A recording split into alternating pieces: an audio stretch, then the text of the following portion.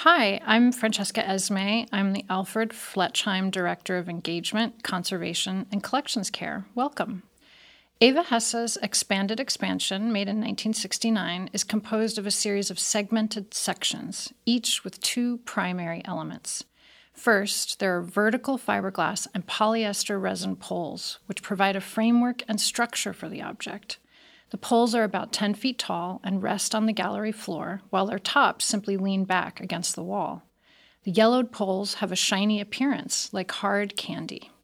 And second, there are panels of latex rubber saturated cheesecloth that span between each of those vertical supports and resemble a heavy, skin-like fabric.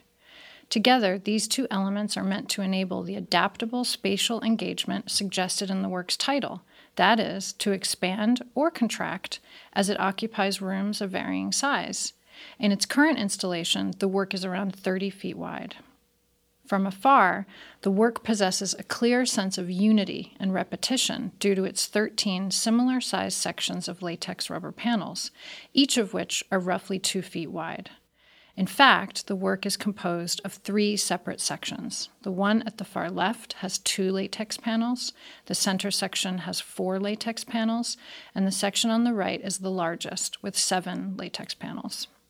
This object was produced when the artist was 34 years old, a year before her death, and at a time when she had become too ill to execute works on her own, especially at this scale.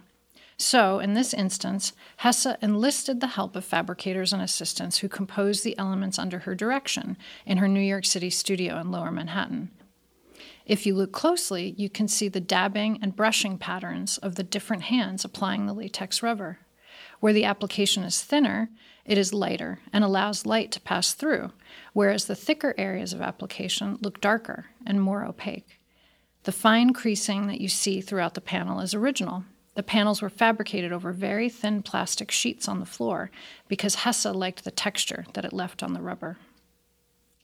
This object, when new, was a very pale yellow color. When we more closely observe the color of the work today, we see that each of the panels have darkened, but not uniformly.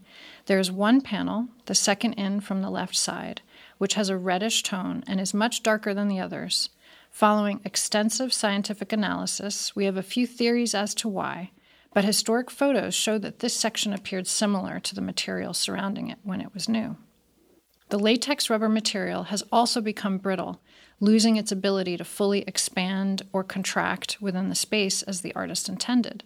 If you draw your attention to the very top of the latex rubber panels, you can observe that some of the folds along those upper edges are now completely static and frozen into position.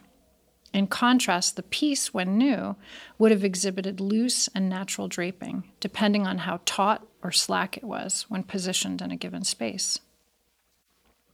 The dramatic changes to this object's materials over time are a result of multiple types of chemical mechanisms, as latex rubber, synthetic resin, and fiberglass are exposed to light, humidity, and oxygen. These various conditions of embrittlement, opacity, and darkening have caused the work to take on a marked impression of age.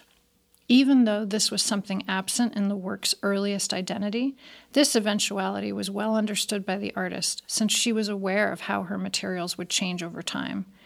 Nevertheless, the work's current condition is so significantly different from when it was new that it prompted the museum to question whether, and in what context, the work should be exhibited.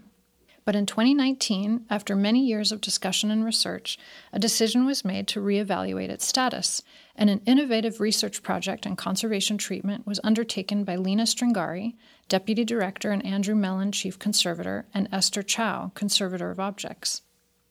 A painstaking conservation treatment of the original object followed, which primarily consisted of an overall cleaning to remove accumulated soiling, and the repair and stabilization of numerous tears and losses in the latex rubber panels. These necessary repairs were done in the most minimally invasive way and on the back of the object to make them virtually invisible when the work is on view. This exhibition represents the culmination of the museum's process of research, analysis, documentation, and treatment, an extended collaborative effort that has enabled the public display of expanded expansion for the first time in 34 years.